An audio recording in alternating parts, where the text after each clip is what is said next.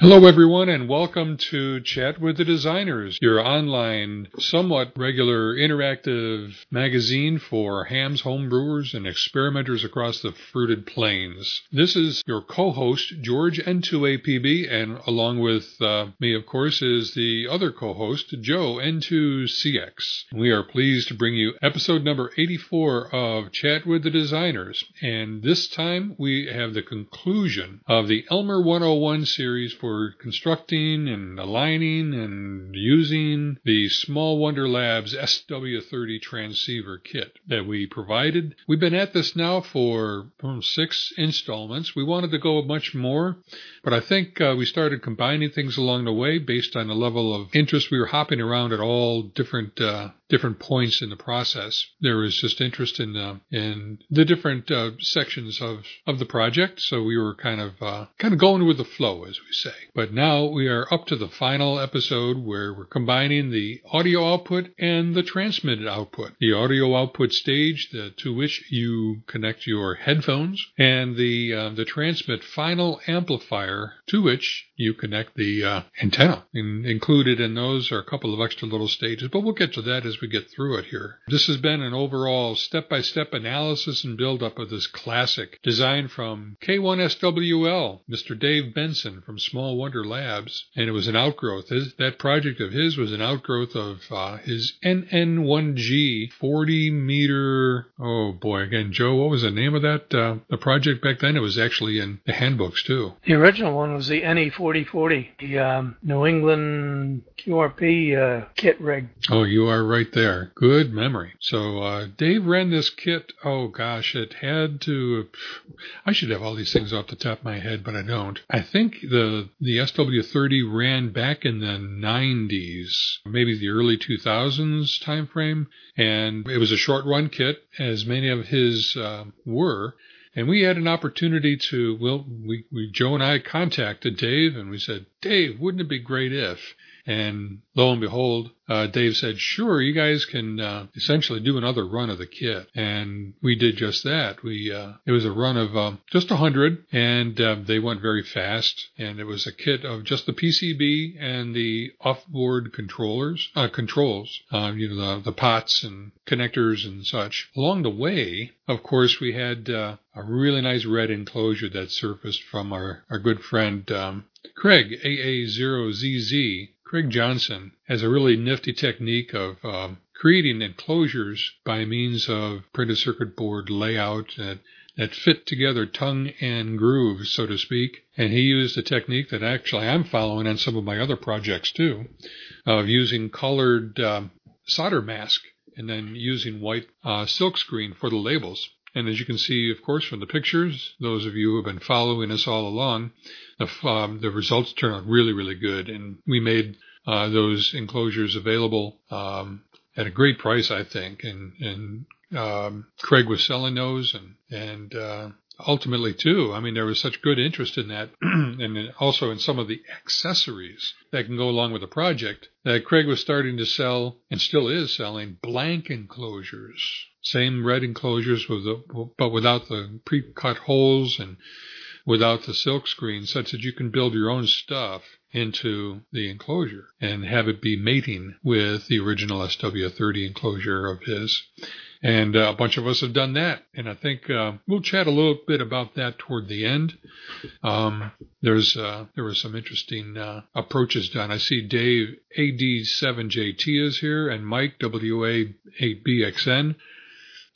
Two of our premier builders here in the group. They each have a version that they've been building up, and I think I just documented my local version. I put one or two accessories in mine and put photos of it on the websites as we were having the different episodes come along. So kind of to that end, we said that we would have a contest for the best built SW30 kit, and maybe a category for the most accessorization, and more the different kinds of accessories that can go along with it. And we introduced a frequency mite from the 4-state QRP group. There's a keyer from, again, AA0ZZ, and one or two of us here in this group have done our own versions of the keyers and installed them there too.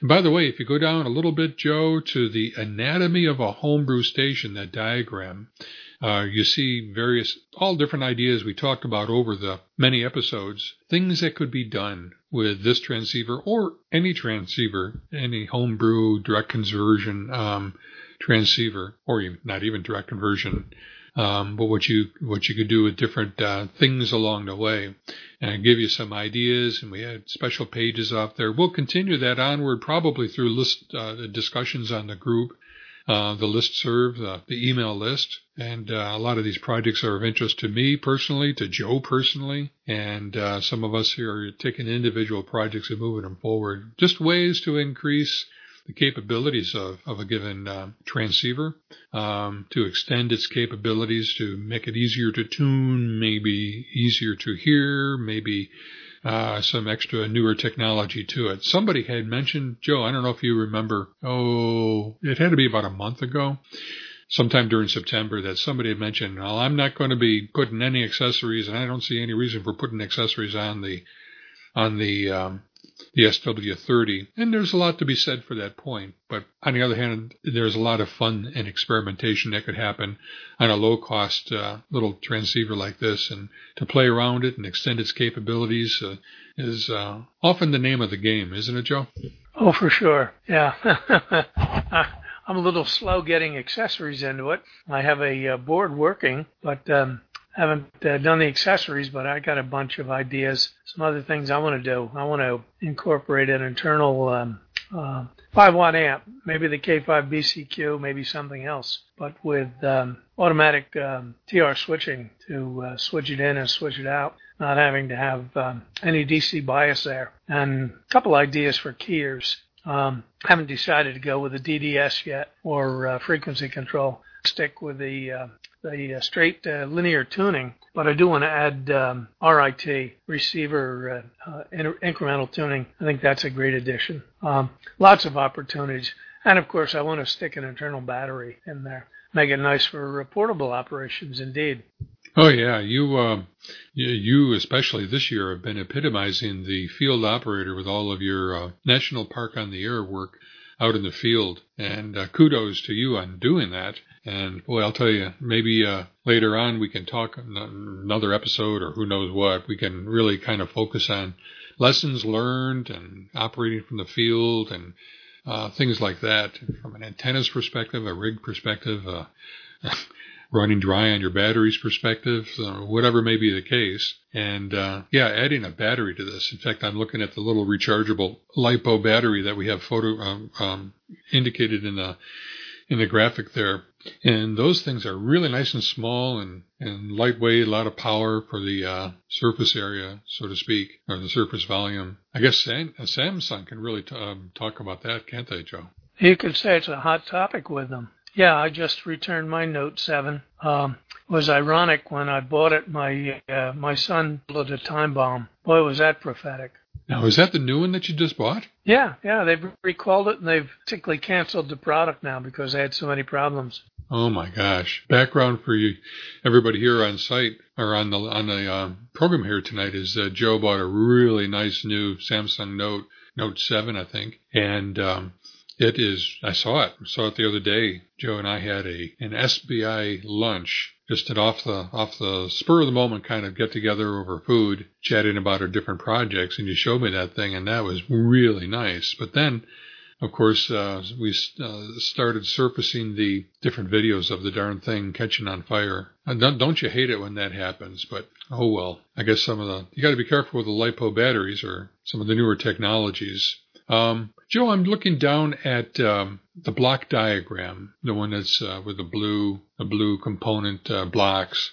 Well, I'm wondering if you can. This is just off the cuff here, and we hadn't prepared this, but if you could give us a brief walkthrough, kind of like where we've been from the block diagram perspective. Starting with the VFO and then kind of progressing out to the in one direction for the receive and the transmit, and then ultimately we're wrapping up, kind of rounding the horn here.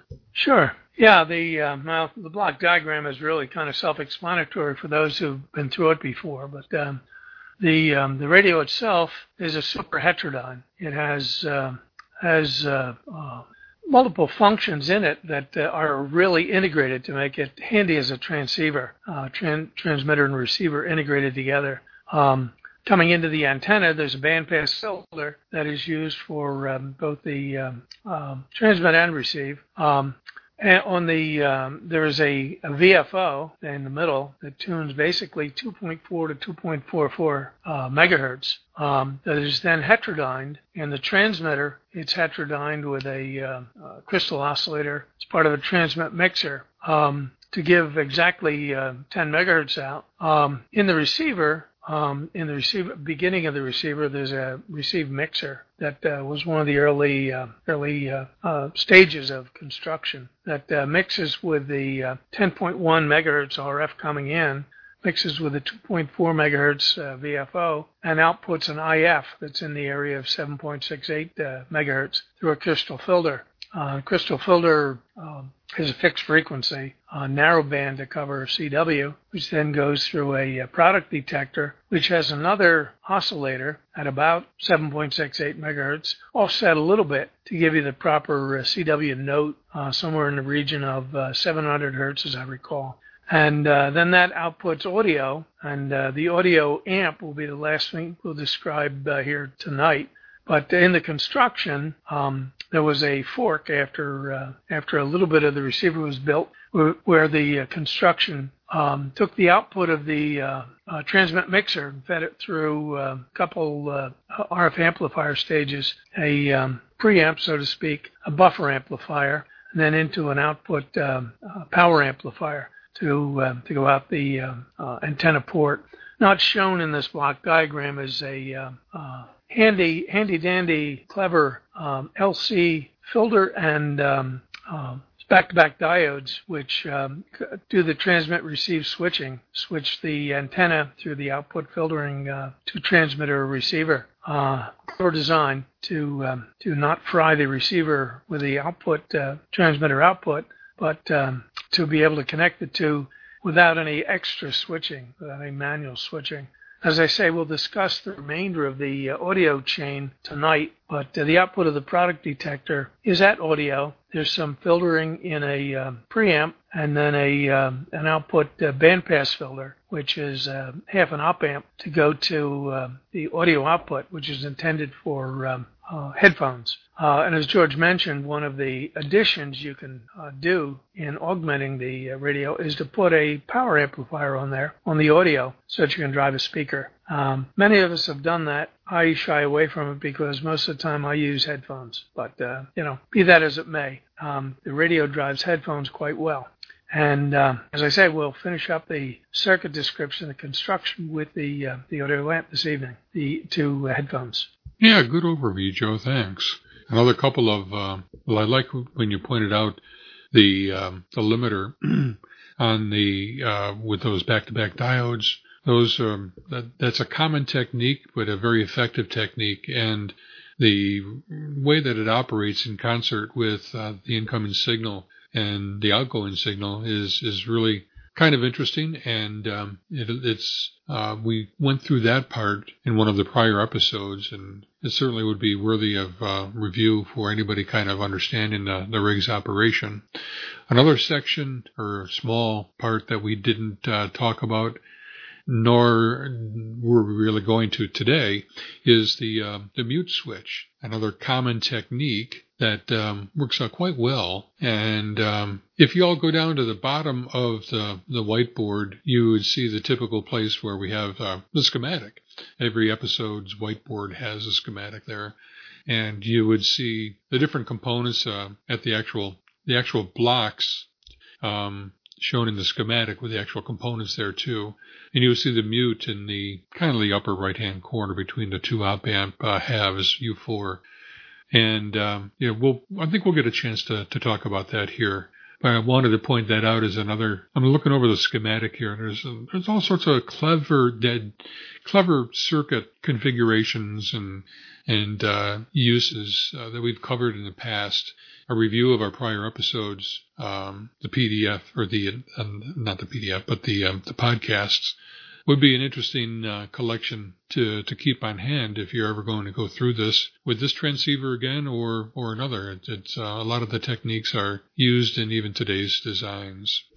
As I look down our cast of listeners here on online real time with us, I'm impressed by all you guys who have made it with us all the way along, not just for the Elmer 101 series, but you guys have been with us for in the years leading up to this point. And I look down at every one of you, just saying the call signs VE3GAM, 87JT, K2NI, oh gosh, Fred, W6MDL, of course, Mike, WA8BXN, Obi. You're a recent, sort of a recent fellow, but you've been with us all the way along. KC4VZT, and Pat, W0BM, Ron, W2CX, Armand, WA1UQO.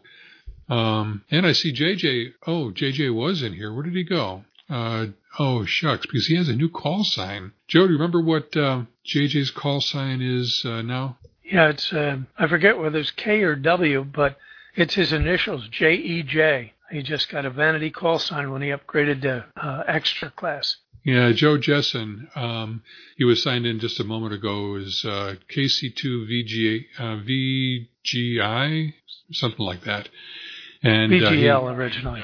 Yeah, VGL. And he just upgraded to, he just got his extra ticket and he got a call sign with his initials in it. It's a very, very nice one. So congratulations to him. JJ's been with us, and he's been a guest designer with us in the past as well, especially for the GPS series. So I look down the cast, and I'm kind of proud of you guys. And I could also go through a list of the podcast listeners. And a little bit difficult to keep track of you guys as much, but we do appreciate everybody who's been following the program over the years, and we hope that we've been providing some really good material that you enjoy. Oh, and there's got to be another one in here. Where is oh shucks, it's I can't find it. There is, of course, L is N8WQ, but I can't think of his name. Well, we often talk with him offline, Joe, but he's not here with us today. He often vacations down in his summer home area down in Savannah, Georgia. Anyways. So continuing on back to the theme here, I just wanted to kind of mention and mention a note of appreciation to our stalwart listeners. We have a good episode here today, and we're going to dive right in now to the audio output stage. I think I'm going to bypass, for the sake of time, the very first part in the technical discussion is the selection of C7. There's a special section in the manual, both our manual and that of Dave Benson's, where the selection of C7. Those of you who put together the kit will remember that there was a C7A, B, C, D, E, and F, and all slightly different values that are enumerated in a chart that's shown here at the top of the technical discussion area, and we kind of concluded that we're talking about it at this point because that's where the manuals had it, that it's a discussion that has to do with alignment. So for reasons that we won't get into right now, one had an opportunity, if your rig did not come right out on the kind of at the lowest level tuning, the most counterclockwise setting for your control of 10.100 megahertz, it would the addition of a capacitor would tend to offset the bias, the frequency bias that was exhibited in your particular building construction. So that's why this section is here. And per usual, and again with tremendous kudos to Mike, WA8BXN, for his tireless work and really providing the backbone of documenting this entire project with us. And we incorporated so many of his notes in his original documents into the manual and some of the other things that we have, resources that we have available.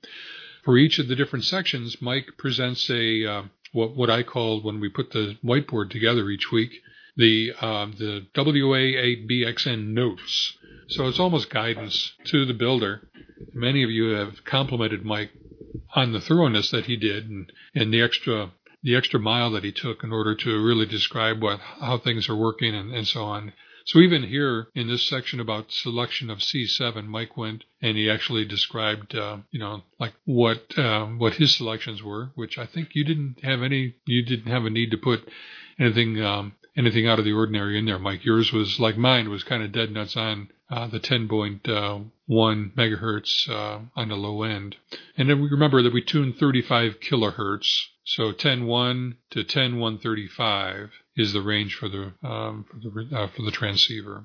So does anybody have any questions about this particular area? Then I don't know how many of you, I've forgotten how many of you actually built up the transceiver. Did Joe or JJ's back online. Good. And Dave, 87JT, and Mike, did anybody have something besides, did anybody have to implement C7 differently, kind of according to this chart?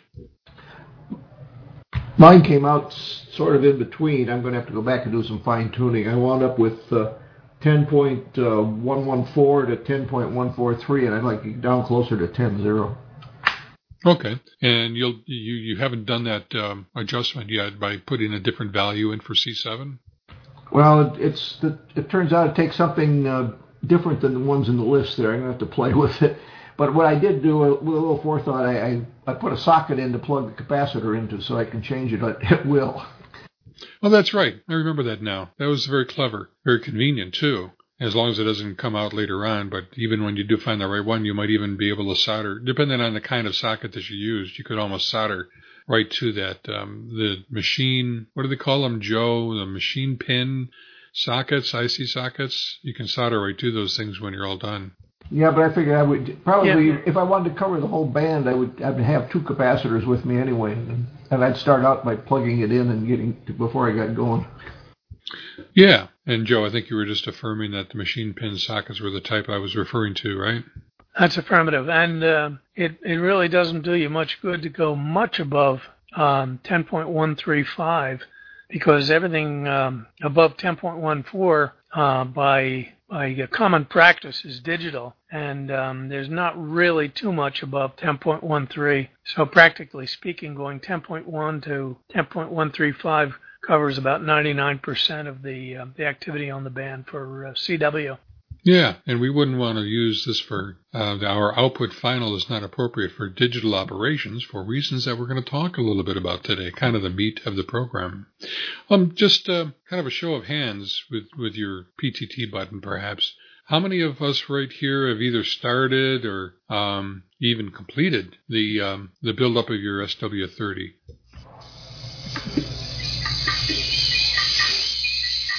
Okay, good. I see 4 or 5. Excellent. And we do know that some of our others are not with us here today. That there have been some finished too.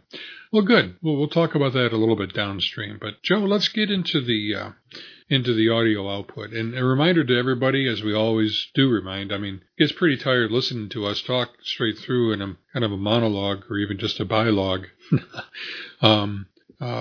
Format. So if you have questions or something else piques your interest, tap your PTT button or just raise your voice and we'll dial you into the conversation as well.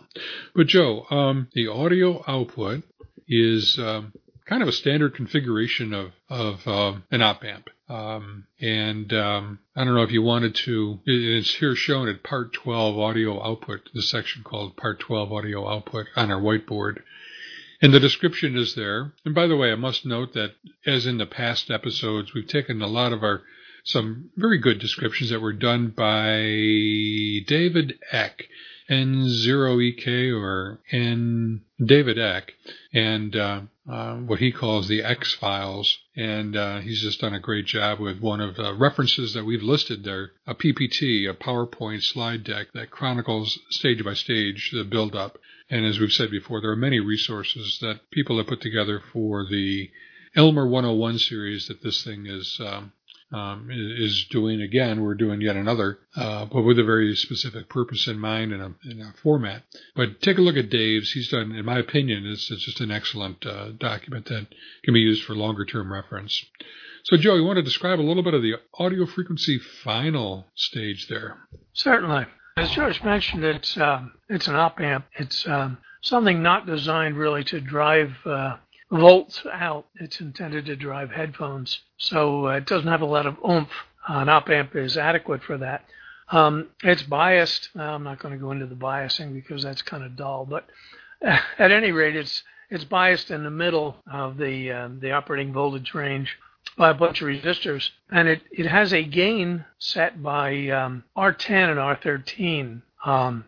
There's another wrinkle to it, though. Instead of a straight inverting amplifier, it has a couple capacitors in there, C25 and C26, which give it a little bit of a bandpass characteristic, a little peaking of the audio spectrum to peak in at about 800 hertz to eliminate noise and to accentuate the CW signals, since this is intended as a CW receiver.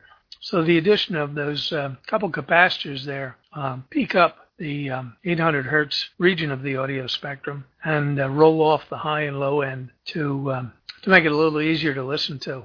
The rest of the components are fairly standard, nothing really interesting about them, except perhaps R14, the 10 ohm resistor on the output. You might wonder why the heck it's there. It's not for impedance matching. It serves a couple purposes. Number one, sometimes op amps, if you try to drive a funky load, they'll tend to oscillate. So it doesn't hurt to stick a little resistance in there to minimize the possibility of oscillation. And in addition, it provides some short circuit protection. If you should accidentally short circuit the thing to ground, it presents a little bit of short circuit protection on the output. And who among us has not inadvertently, stuck a key in a audio jack or vice versa and keyed up, and there's a potential for frying something. So just a little added wrinkle with R14 there, and that's the circuit. If you want, as George mentioned and I mentioned earlier, if you want to drive a speaker, it pays to put something like a little LM386 amplifier on there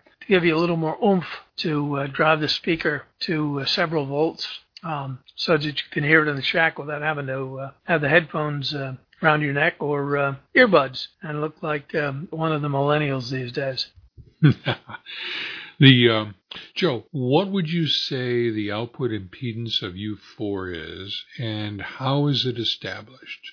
Looking for the push-to-talk switch. Output, actually, for small signal, the output is on the order of only a couple ohms. However, if you try to drive a voltage much higher than 100 millivolts or so, there's some self-limiting in there, and it tends to be on the order of couple hundred or 1,000 ohms just by the internal circuit topology. There's nothing really in here that sets the output impedance. It's basically the current handling capability of the circuitry internal to the op amp. Okay, the reason I was getting at this is because we say that the output is roughly 10 ohms. We have an R14 of 10 ohms there in series with the output. You would recall in our DDS60 project, we were, now I can't remember if we had something there and we didn't have something, or we put it there, or vice versa.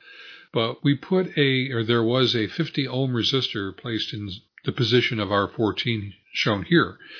And we did that as an effort to establish a 50 ohm impedance to an output impedance from the op amp stage. As it entered into the reflectometer for the Micro 908 and some other projects. So that resistor R14, I was thinking, might help us indeed establish an output impedance of 10 ohms to more effectively set the optimal power transfer for headphones going that would be plugged into it. Got to be pedagogical. Geez, I don't want to be pedological. That's bad. That's a big word for a little girl like you. Anyway, that's an old joke. No, in audio circles, most of the time you have a very low output impedance to drive speakers, and it's generally not impedance matched, whereas in RF circuitry, you try to match to 50 ohms or something else. But in audio, it's generally not done, not since the old tube days. Once everything went to solid state, audio matching, at least at high power levels, is out the door. You have a low impedance driver and you drive the speakers with whatever you got. when you're talking about low-level audio, they generally operate with 600 ohms, and it is a matched system. So got to put on my engineer's hat and clear the air there. Okay. So that clears that right up. PETA something, speaking of course. That's good. Any questions about the audio output stage? Did anybody have any problems at this stage not getting the signal out? You had something coming in, previous to this is the FET switch. It's the mute switch. But first of all, did anybody have any problems in this area getting the signal to be ultimately coming out, or did it all work right after you put it together? All right. It worked first off for me, too. I was taking special care to do really good, to follow the assembly steps and be really cautious about that. Dave's schematic and the instructions that we lifted and augmented, that Mike augmented for us, were just spot on. So I didn't have any trouble, and I didn't have any trouble actually with the entire circuit, but there were some good questions that came up on the list along the way. Again, if you all go down to the schematic at the bottom of the page of the whiteboard, you would see the mute switch Q1, and what it does when turned on, it essentially shorts the value R9 and effectively puts a higher gain into the audio path, allows the audio path to have a higher gain, and thus you hear it. When it is turned off, that R9 is in the circuit and effectively produces a lower level signal. Joe, any comments on the mute switch there? We've seen that circuit in a whole bunch of different designs over the years. Yeah, indeed. It is another bit of cleverness that's been thrown into rigs these days. As George mentioned, with the switch turned on when you're receiving, the FET turned on, it's almost a dead short circuit from the AF preamp to the final, so you get full audio through. But when the switch is turned off, the FET switch is turned off, R9 presents a high impedance there to the audio coming through, and it's a trick to get a side tone. It feeds the receiver audio from the transmitted signal and reduces the level so that you don't blast the audio in the headphones. You get the beat frequency between the receiver BFO and the transmitter signal that comes through the receiver to produce a side tone so that you hear a note at audio frequencies so you can hear your keying. Clever thing with just a couple components, but it works very well. One other wrinkle there, C24 on the base of Q1 allows the switch to turn on and off slowly so that you don't get a switching thump when you go between transmit and receive. Some early rigs did not put that capacitor in there, and there was an audible thump in the side tone when you went from transmit to receive. But the slowing down of the control signal by that capacitor eliminates that audio thump. People who built the 38 Special noticed an audio thump because it didn't have something in there to slowly turn on and off the mute switch. That's funny. I didn't know if you were going to say the 38 Special, but I had to rack my brain in order to think of that. I was thinking S38, 38 Special. That was one of the early. That's where I kind of plugged into as a designer to the QRP scene. I was with it a number of years before that, just building and replicating circuits and following along with great interest. But the the 38 Special was one of the early ones that it was a kind of a common problem, if you recall, Joe. I mean, and the solution was not very well known, or was not very well understood. And it was kind of fun following the discussion and doing your own experimenting on the bench. And we were doing audiophile comparisons of the thump, and it actually sounded like a thump when it was when the key would be when a key would be released, I think, and you would hear it. So it was a subject of great study. If you ever get a chance, and you truly don't have anything to do. Over on a rainy Saturday afternoon, search the archives of QRPL back in the year 1997, I think, and that would have been the time frame. Anyways, that was the year that was, so to speak. And JJ, you're back online. Congratulations for the new call. You're going to have to update your name here on the TeamSpeak client. It's W2JEJ. Is that correct? Yep, that's right, George. I got my vanity, W2JEJ. Outstanding on the call, but even more so on earning your extra class ticket. Oh, that's just terrific. Joe is an adjunct professor at the New Jersey College. Is that right, Joe? Yeah, the college in New Jersey. That's right. And JJ has all sorts of different really cool classes. I wish I lived closer, and I wish that I had the time to really attend some of the things that Professor Jessen does there with his students. And it's just a lot of fun. And by the way, of course, also there at the College of New Jersey is Dr. Al Katz. What's Al's call sign, Joe?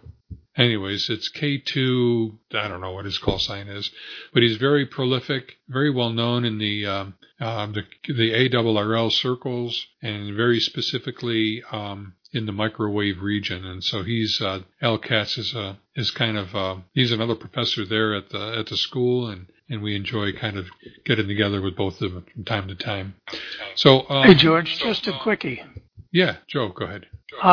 Might be of interest if JJ could elucidate a little bit on what Katz is doing in the EE program to urge the students to get very practical. Could you give a 30-second synopsis of that, JJ? Sure. He's giving a freshman class on ham radio, and he's got I'd say about 20 students, and it's all very interesting. They have to pass a technician license. That's about 30 seconds. Good job. And it's not often that you see amateur radio class being taught as part of the regular curriculum there in colleges these days. And kudos to Al Katz for that. JJ, now that I got your attention, what's Katz's call sign?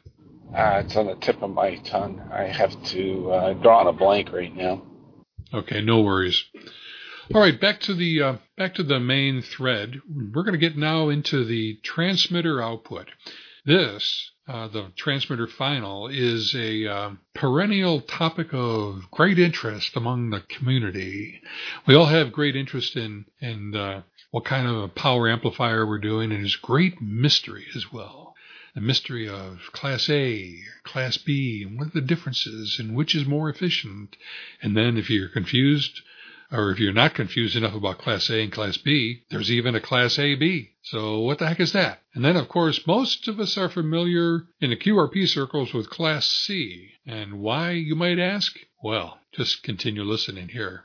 So what we did, Joe and I, is we put together a bit of a chart that summarizes the characteristics of the different classes of operation. And it's kind of handy to keep this in the following charts for the four different modes or the four different classes of amplifiers that we talk about, because we often hear about the class amplifier that so-and-so is running, or I was trying this, but I wasn't getting great linearity, and that's because you didn't do this, and it was biased wrong, and and I look at the Class A-B waveform, and I say, how the heck can that have as great linearity as it does when you don't even have the bottom half of the signal, all of the bottom half of the signal?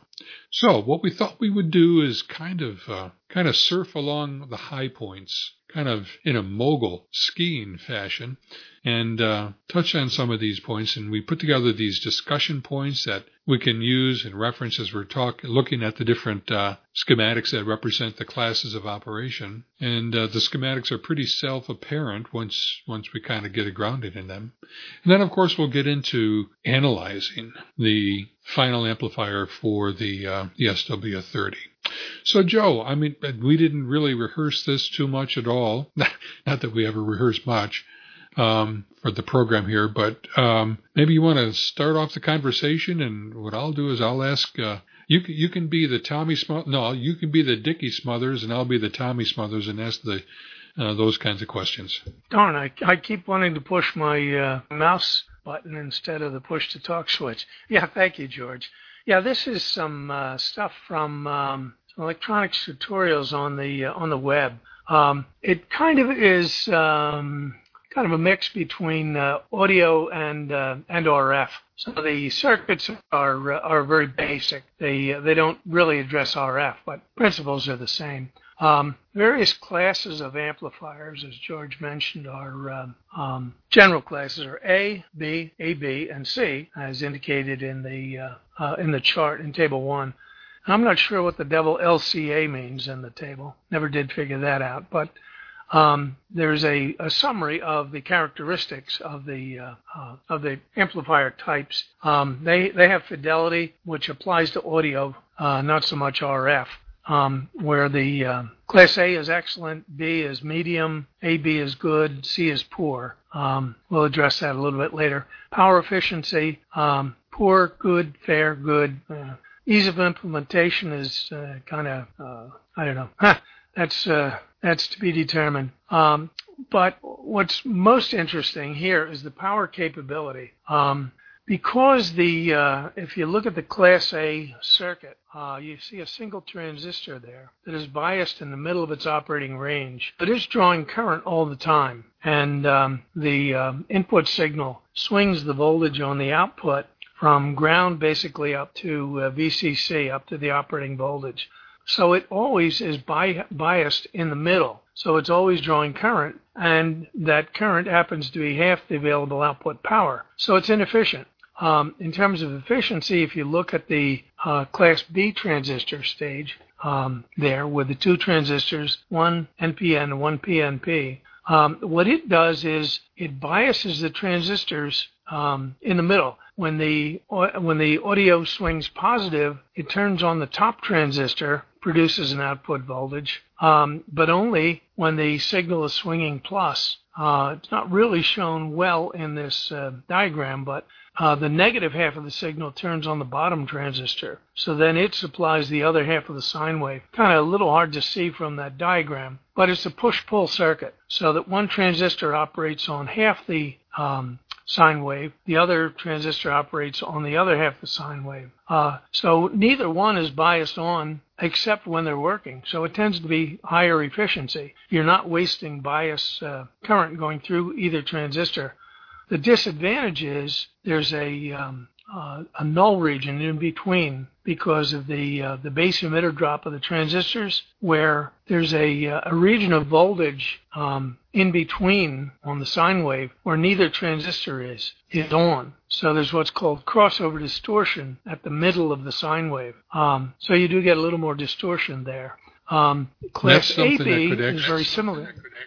Sorry, Joe, that's something that could actually be measured then, both in the audio, if you have like an audio distortion meter, but at RF, how would you determine crossover distortion? Actually, the easiest way is to look at the output on an oscilloscope.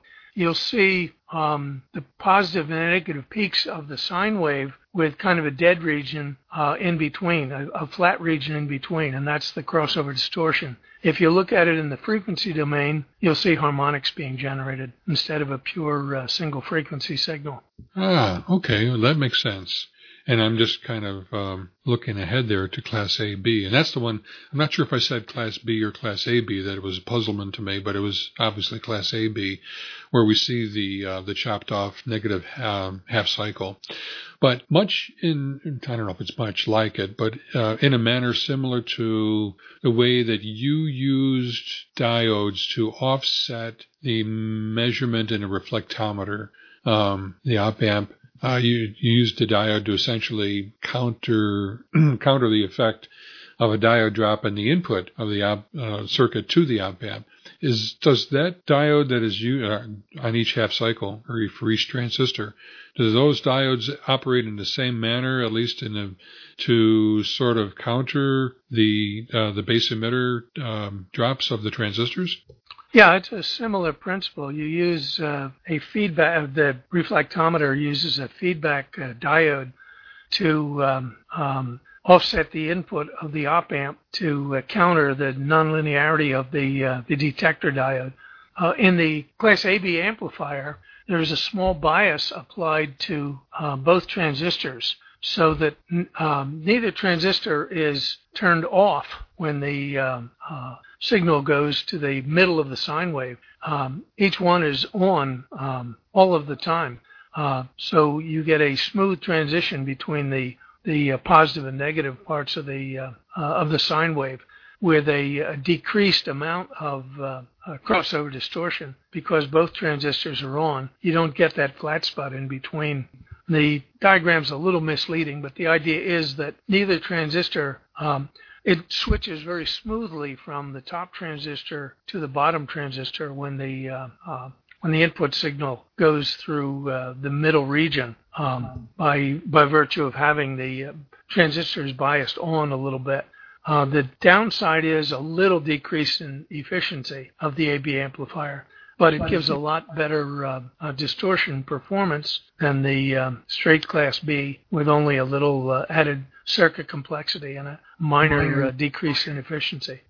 I see. That's interesting. Can you come up with an example in the RF world, and maybe even with our circuits that we're familiar with here, or classic designs of in some of the transceivers, maybe professional ones or commercial ones that we use? Where is Class A used typically, Class B used typically, and Class AB? These are very linear modes or classes of operation, and I'm wondering if you can cite examples in the RF world where they are used. Yeah, off the top of my head, a little bit. Class A is generally used for simplicity in low-level circuits, where a little like buffer amplifiers and preamps, where the efficiency, you're not operating at high power, so a little bit of efficiency, decrease in efficiency doesn't hurt, and you have very linear operation. Class B and AB are used in push-pull amplifiers, RF amplifiers, and sometimes audio amps. B is not used as much these days because with a little different wrinkle, you can use, instead of using PNP and NPN transistors, as these examples do, you can use straight NPN transistors with coupling transformers to couple the input and the output, and use a single diode that is biased to turn both transistors on at the same time. If you look at the output stages of the Elecraft radios, that at least the higher power Elecraft radios, they generally use the AB configuration with a little bit of a diode bias fed to the push-pull transistors to turn them on for the linearity in the crossover region. Okay, that makes sense. And what I'm wondering is, I've often seen, especially in some of the transistor transistor power amplifiers that we see circuits published for, even up in the VHF range, that use MOSFETs instead of bipolar transistors in a push-pull type of scenario. In fact, I was just trying to search for the section or the 5-watt amplifier that you referenced earlier from Case, K5BCQ. I think he uses 2 transistors, maybe not, but anyways, I seem to recall MOSFETs being used. Am I correct? Yeah, I don't recall the specific circuit he uses. I think he may only use one and gives up a little bit of efficiency, but you don't have to worry about crossover distortion. You don't have to worry about base emitter diode drop with a MOSFET, but you have to bias the thing on. And I think he may use a single transistor, just bias it in a linear region, and live with a little bit of half the power being wasted in DC bias just to get the linearity out of it. But I don't recall specifically. Other guys with little higher power MOSFET amps do that. They use all N-type transistors, that is NFET MOSFETs, and they bias them on with a DC voltage so that they're tickled a little bit and coupled with broadband transformers so that they do operate in class AB with very little distortion. Okay, that makes sense. Let's move on to Class C. I think Class C is what we are probably most familiar with, and it leads right into the specific output amplifier being used in the SW30. So how about that SC, that parallel resonance circuit? Tell us about that, Joe. Sure. Yeah, the Class C is used at RF. And I don't know of any instances of it being used at other than RF. The idea is that you turn the transistor on for only a portion of the RF cycle, and it draws current for that portion of the cycle. You can drive it pretty hard so that the output will swing from ground when the transistor is turned on to the positive supply voltage. And if you look at the graph there to the right of the red line, there's a little positive peak. That positive peak is the output at the collector, where it's only a part of the RF cycle. However, as George mentioned, there is a parallel resonant circuit here. What that does is it supplies the other half of the cycle so that you get a sine wave output. Now, there is some distortion because you're only driving it with part of the sine wave. So you get very good efficiency because the transistor is only turned on when it's supplying power. It's turned off and part of the RF cycle. So it's only active when it's actually supplying power.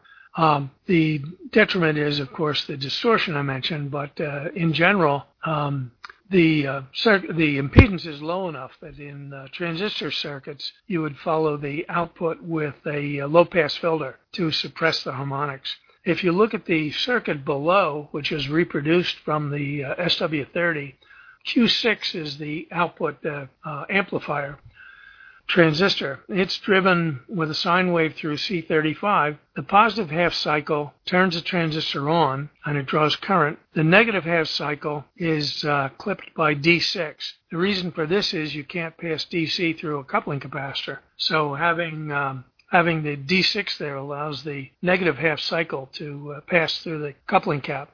The output does not go to a tuned circuit, but it goes through the LC ladder filter, the low-pass filter formed by L3, L4, and the associated capacitors there to clean up the sine wave, to give you a good clean sine wave. Now, the wrinkle that's in this circuit is the collector is fed through a choke to give a high impedance so that the filtering can take place. And you don't have any impedance, any low impedance in the collector circuit to load down the tuning of the low-pass filter and to waste any power. Yet another wrinkle is the Zener diode D12 that's on the output of Q6.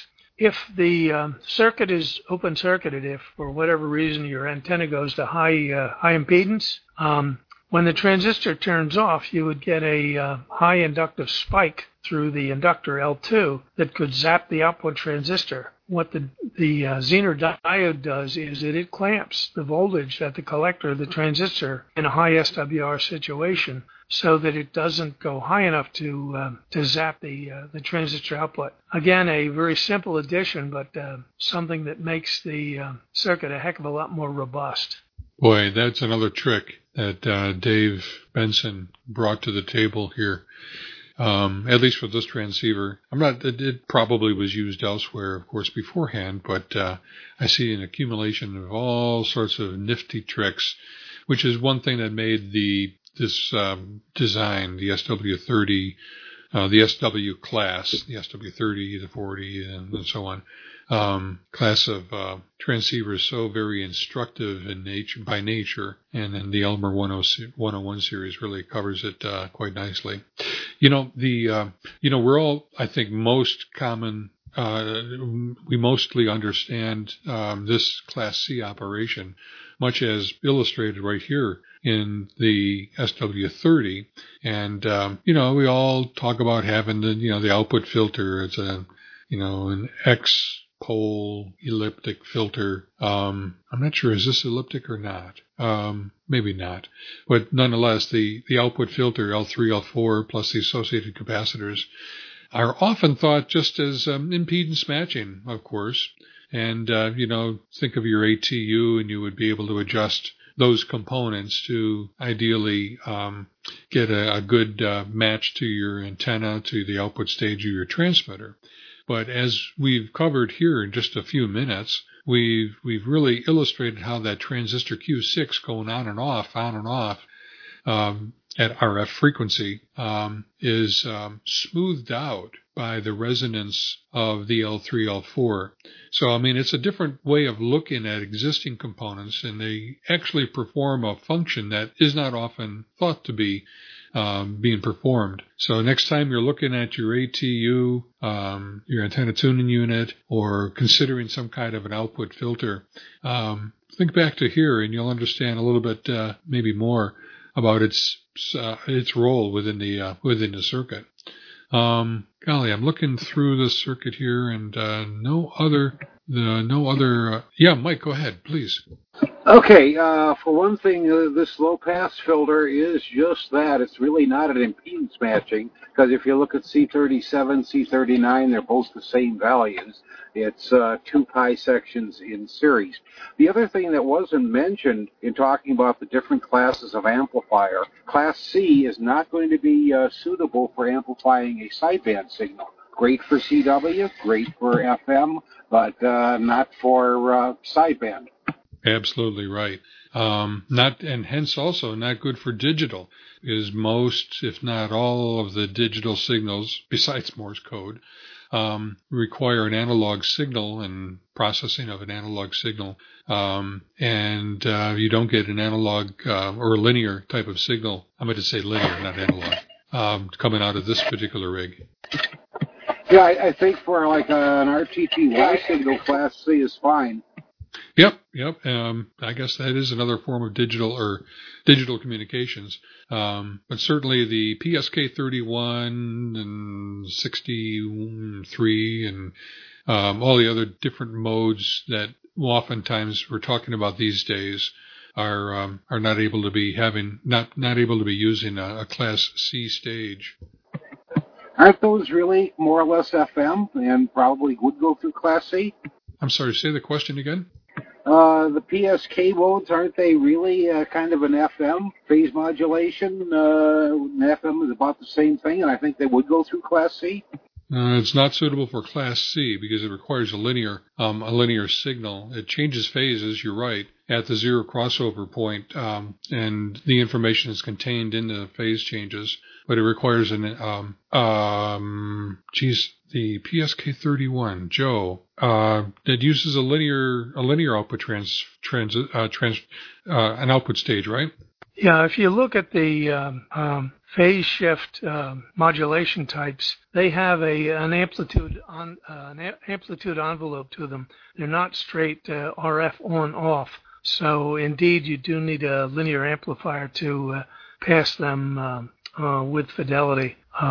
Having dealt with high-power satellite transmitters for the military, I can tell you that's absolutely the case.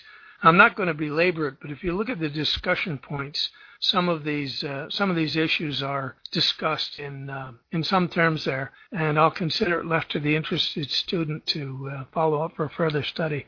All right. Any other questions here about the output, the transmitter output stage? I mean, it's something that's kind of near and dear to our heart.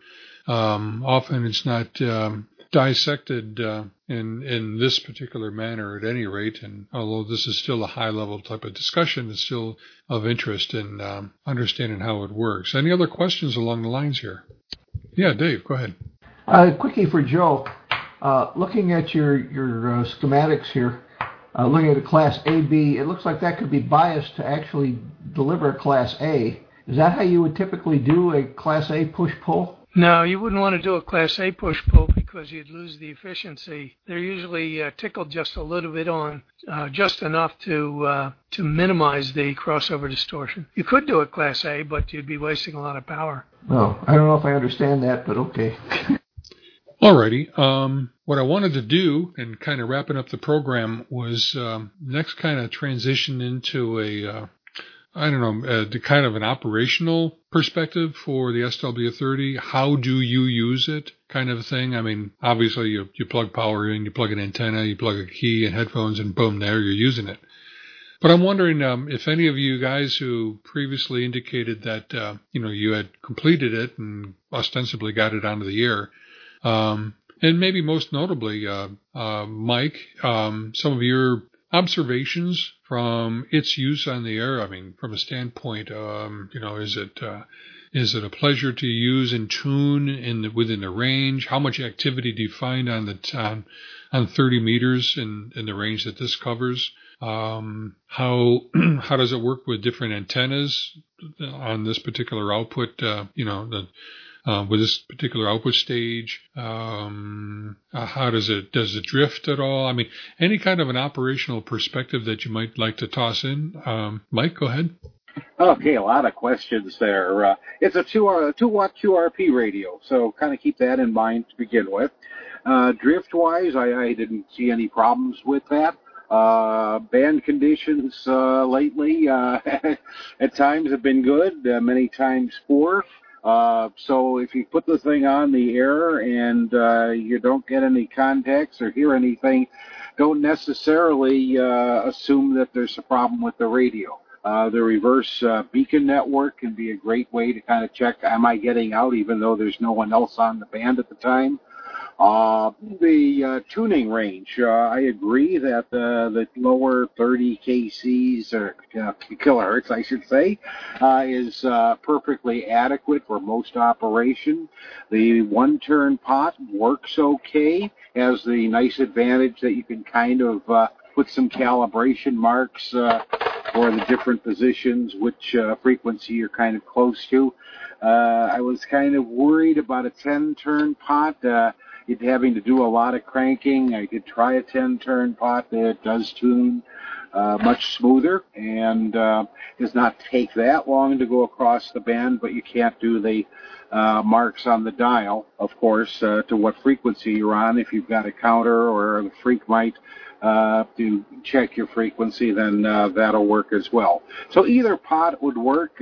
Maybe if I had my choice, I'd look for a 5-turn pot, just so it doesn't take so long to get across the band, but you still have a little bit finer tuning.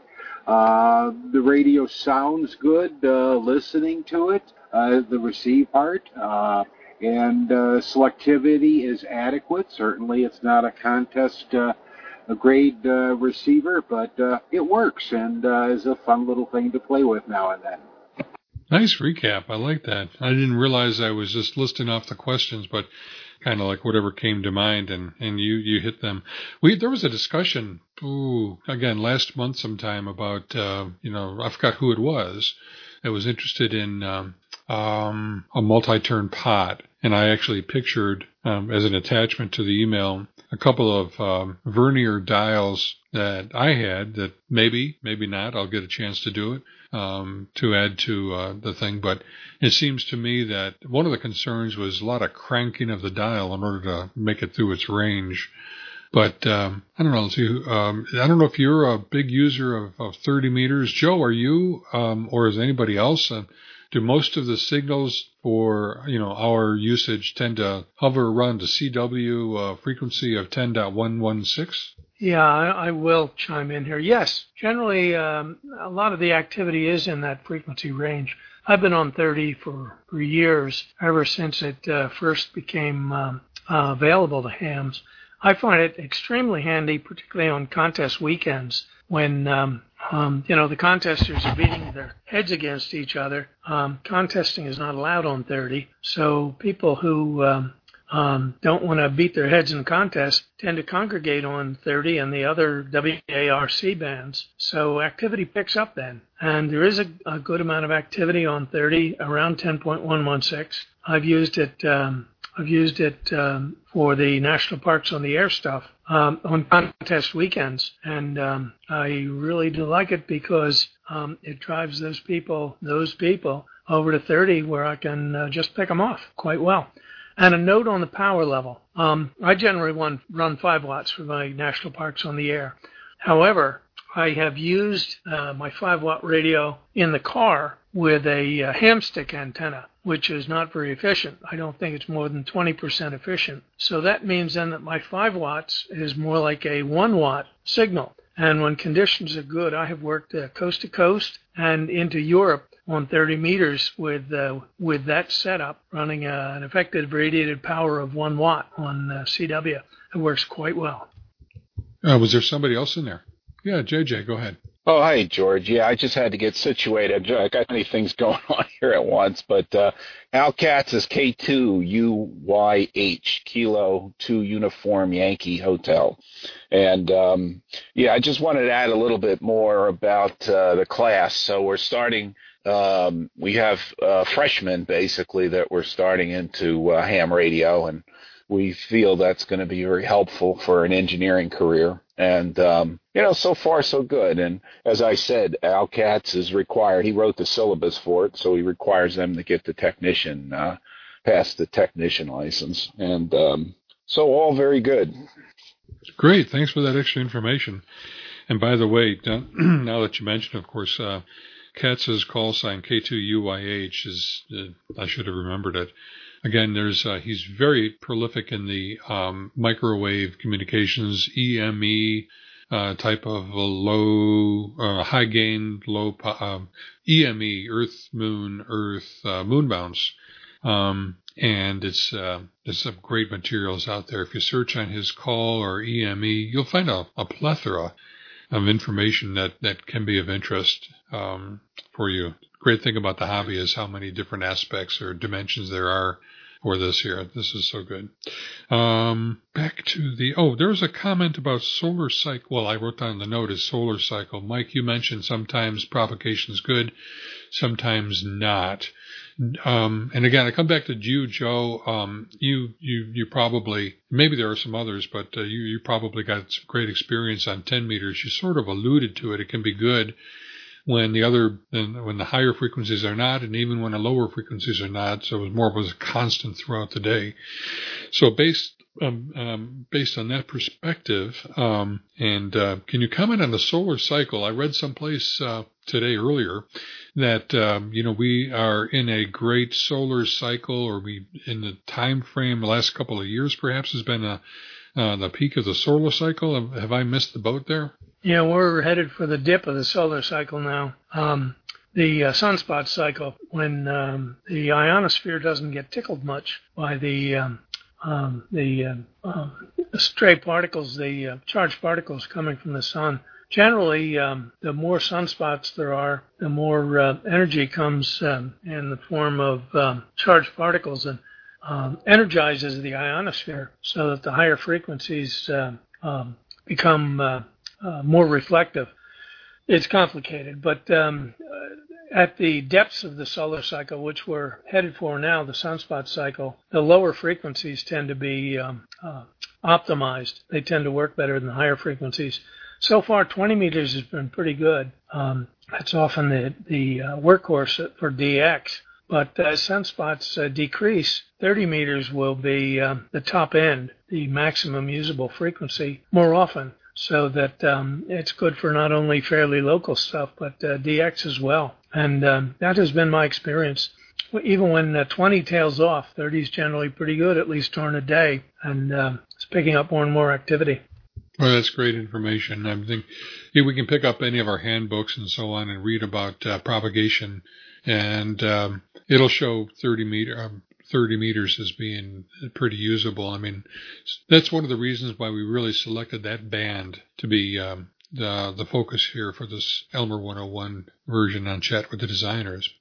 Hopefully this has been giving you guys some good ideas and good incentive to get the rig completed and get it on the air. And maybe a little bit more incentive. We've got the contest. Not too much has been mentioned about it, only because we've had other stuff cooking, but we mentioned that we're going to have a bit of an evaluation, contest evaluation for those of you who have completed your rig, and just a little bit of an attaboy thank you at the end of the process here for those who might have the coolest build of the kit and maybe most accessorization and so on. We've seen Mike. Mike, you've thankfully thanks for that. You've published on your Go station and uses combinations of different components around the SW30 on the list, and that's great stuff. And hopefully you'll allow us to kind of toss that into the mix for consideration in the contest. Another one too that Dave 87JT has been a little bit quiet in this area. I mentioned it up front. But Dave has also been doing some really cool stuff. Dave, could you just spend maybe 30 seconds and summarize kind of the cool things that you've been attempting? I don't know if it's all working yet or not, but what's been your approach? 87JT, are you there, Dave?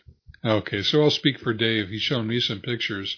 He's taken the top lid of the enclosure, the red enclosure. He's put a piano hinge at the back end of it, and he's built into that lid a keyer with his push buttons. He's built into it an audio amplifier, I think based on the mighty something from the 4-state QRP group, a filter. He's then put an audio amplifier in there too, and there's been a 5-watt amplifier. So those are the things he's put on the underside of the lid with the controls on the top, and it hinges up, and the wire cabling down below, and it's all just a very classy kind of fun type of exercise that might be able to give you some other ideas. So those of you who haven't yet finished it, please, by the end of the month, which is another 2-3 weeks away, give it a shot and let us know. Just put a posting onto the list. And Joe and I and Dave Benson are the judges, and we'll give it just a look-see at your photos and maybe see it in action via Skype or some other video method, just to see that it's working. And we'd love to showcase it and give you a little bit of a prize for that. So that's the SW30 contest that still is in effect. There's a web page that outlines the contest, and the link for that is at the top of our whiteboard here today, and the comments that Joe and I offer at the start. So take a look at that, and a couple of nifty prizes if you'd like to participate. Even if it's a standard design, kind of like a standard implementation build-up of the circuit board. Maybe you build it onto a breadboard. Maybe you build it onto like an L bracket for the front panel and the rear panel. Maybe you use the red enclosure. There's routing of the wires and how neatly you did it all matters. And it's kind of a nice way to conclude this overall exercise and the Elmer 101 series. So, any other concluding questions, I guess, here at the end of the series, and at the end of the program here tonight? And, we'll be able to continue onward, talking about this on the list and whatever forums we have going forward. But, does anybody have any concluding questions here for tonight? Yes, sir, Mike, go ahead. Well, I'd like to make the offer that anyone that has been building this and run into any problems that they haven't been able to figure out, I'd be very pleased to work with them on a one-to-one basis to try to get them past whatever hurdle they may have encountered. Hey, that's very generous of you, Mike. And you've helped out a number of us all along here, and appreciate that so far. And the whole goal would be just very cool to get as many of these rigs going as possible. The travesty would be if somebody bought the kit and threw it in the box in the back of their basement and didn't build it up and learn from it. And the whole purpose of the Elmer 101 series was for that purpose. So we hope you really give a shot at it. And even after the contest is closed, we had to put an end point to the contest anyways. But even after it's closed, we'll be around to talk about it and on the list and whatever, and Mike's available, and just give a shout and we'll see if we can give you a hand for that. Hope everybody's really kind of learned a little bit, at least, about some aspect of this. Nobody knows everything about everything.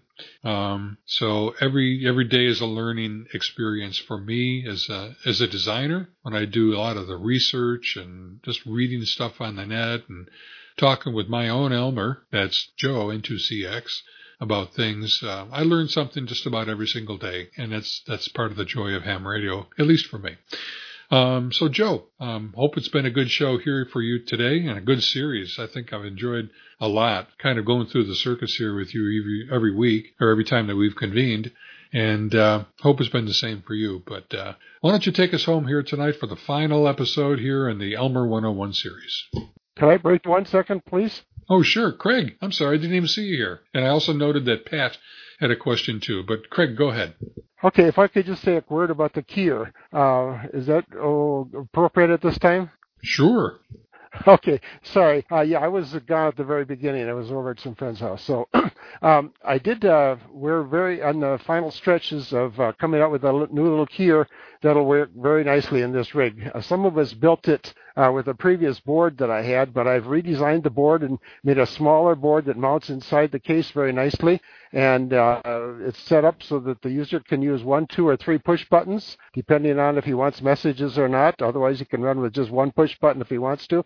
It's going to be available through the 4 States QRP Club very soon now. We're in the final stages of beta testing with the team, and just doing a couple of very fine tweaks here on the last version. So we're there now, and we'll be coming out with it within, I'd say, by the time we get the parts put together, it'll probably be 2 weeks. But we're right at the very final stages. So that keyer is going to be available at a very reasonable price.